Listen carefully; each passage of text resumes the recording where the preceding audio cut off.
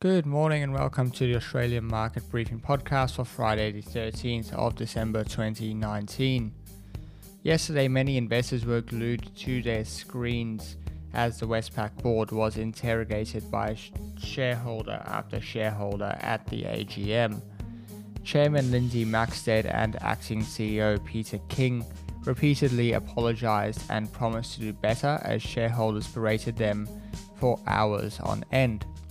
Brian Hartz's absence in the room was definitely felt. However, at the end of the day, the directors were re-elected.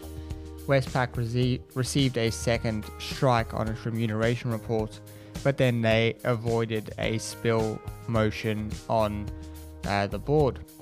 Several calls were made for the board to resign regardless of the election results. The S&P 500 set a record high last night as we hope for an imminent resolution to the US-China trade dispute. Reuters and the Wall Street Journal are reporting that negotiators may have agreed that tariffs on Chinese goods will be cut by up to 50% on Sunday nights to secure a Phase 1 trade deal. However, this is just speculation, and we will most likely have to wait until tonight to find out if anything concrete has been decided. The UK has gone to the polls as the pound has slipped nearly 1%.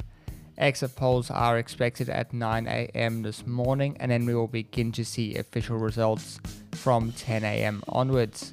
The ASX is set to open higher today based on futures. That's all we have for today. Enjoy your Friday, and I'll be back on Monday with another episode.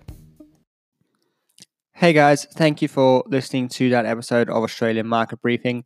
Just thought I'd let you know about the other podcast I do, which is called Business as Usual.